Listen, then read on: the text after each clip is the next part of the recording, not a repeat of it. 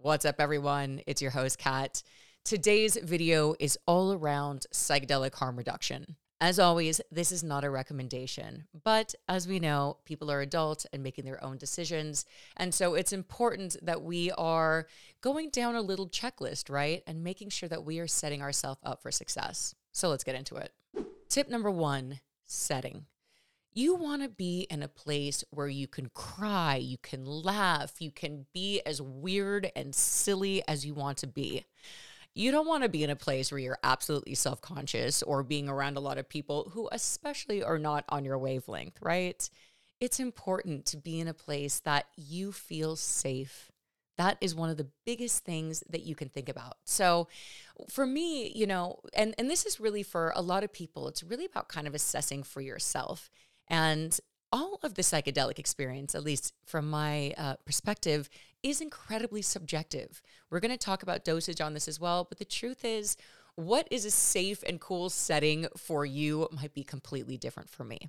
So let's talk about a few commonplaces. 1, tripping at home.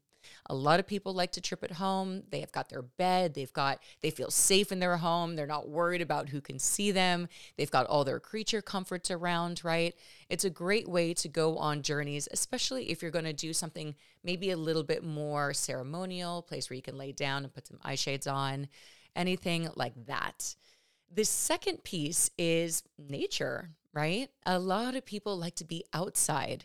And so this is really where you want to feel into it. What I would say is if you're going to be going on a big journey outside, make sure that you're with someone who has done this. That's one of the tips that are here, but I want to say it here as well. You want to make sure that you're not just walking around outside where you can get hurt.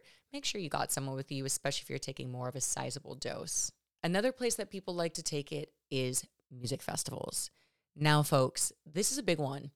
If you are new to psychedelics, if you're relatively new to psychedelics, you don't want to find out psychedelics are not right for you when you're around 50,000 people, right? Like, I would highly suggest that that's not maybe the first place that you explore. However, I would be being a major hypocrite if I would said that I haven't experienced so much incredible joy and spiritual experiences and fun and community on what I would consider small or like light recreational doses.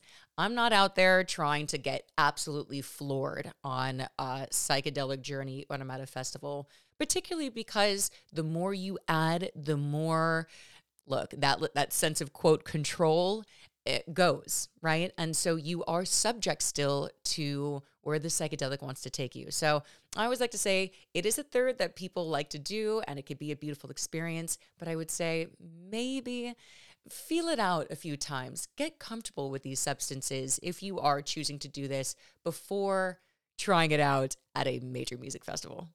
Tip number 2, dosage. Like I mentioned, you can always add, but you can't delete. And that goes for anywhere where you are. And the truth is with dosage, look, we can give protocols, right? There's mushroom microdosing protocols. There's ranges of what's considered a microdose, a recreational dose, and a macrodose. But the truth is, it's a little bit of trial and error. So for me, I can have a 0.25 microdose and I find it strong. Okay, where some people might not feel that at all. For me, I like a microdose more like 0.1. That's more of a microdose for me. However, my tolerance is still very high on a macro scale. I've had to figure out for me where the sweet spot is. Personally, for a recreational, I guess, style, it would be around 0.8. 0.8 to someone else might be a big experience. And so really it's about feeling it out for yourself. And again, start small. If you're not sure, you can always add, like I said. But once it's in, you're there for the ride. Tip number 3, test your stash. It is getting real out there, folks. We're seeing it on the headlines. It's very sad to see what is being put into a lot of these substances. And it's important to have a test kit. Obviously, you know, with mushrooms, it's not thought about as much, but if you are looking at things like LSD or MDMA or ketamine or any of these things, especially if you know you're getting them from more of like a street source, and they are available at organizations like Dance Safe and Elevation Chemicals. I'll put the information below on this.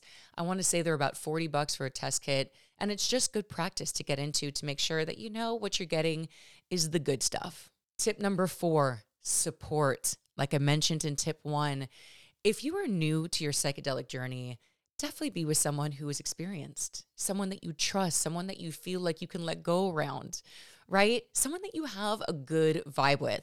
If you already aren't vibing with someone, like you might have a friend that's experienced, but they leave you drained all the time, or maybe they don't they get rattled very easily, or they're kind of a stressed out person for the most, you know, just on their baseline, they might not be the right person for you to have an experience with.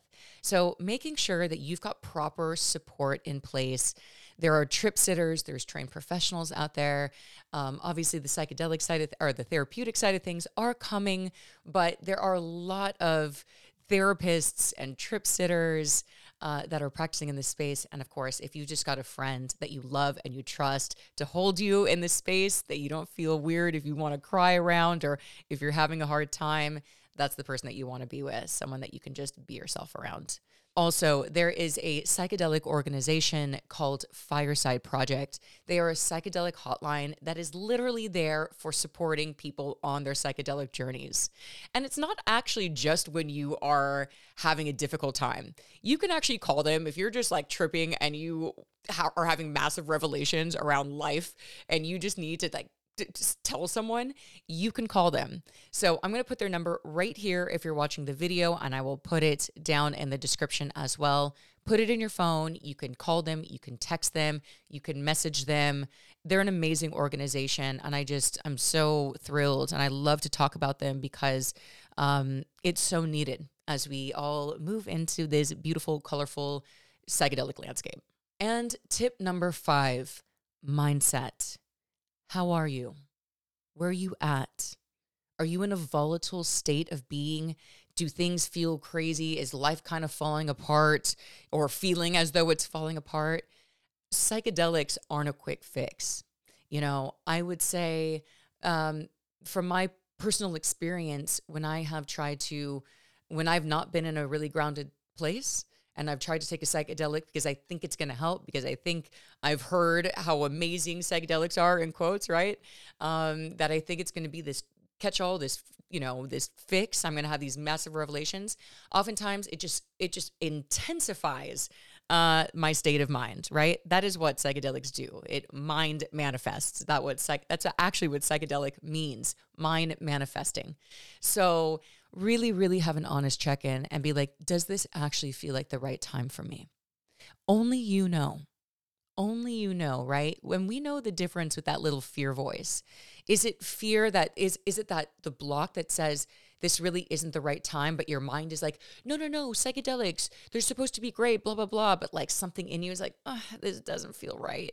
Or is it, I'm a little nervous about what I'm going to experience. I've been going through a lot, but something is pulling me forward. I'm scared because it's the unknown, but I just feel like there's something there for me. And again, that's that honest check-in. Trust your gut. Don't rush into it. Don't rush into it if you're not sure. It will be there. Mushrooms have been around on this planet for 2 billion years longer than plants. Forget humans. 2 billion years longer than fucking plants, you guys. So they're going to be there in 2 weeks, in 2 months, in 2 years when you're ready to explore. So I hope these 5 tips helped. Definitely leave a comment if you have any others to share with the community. Thank you all so much for being here, and I'll be back soon. Much love.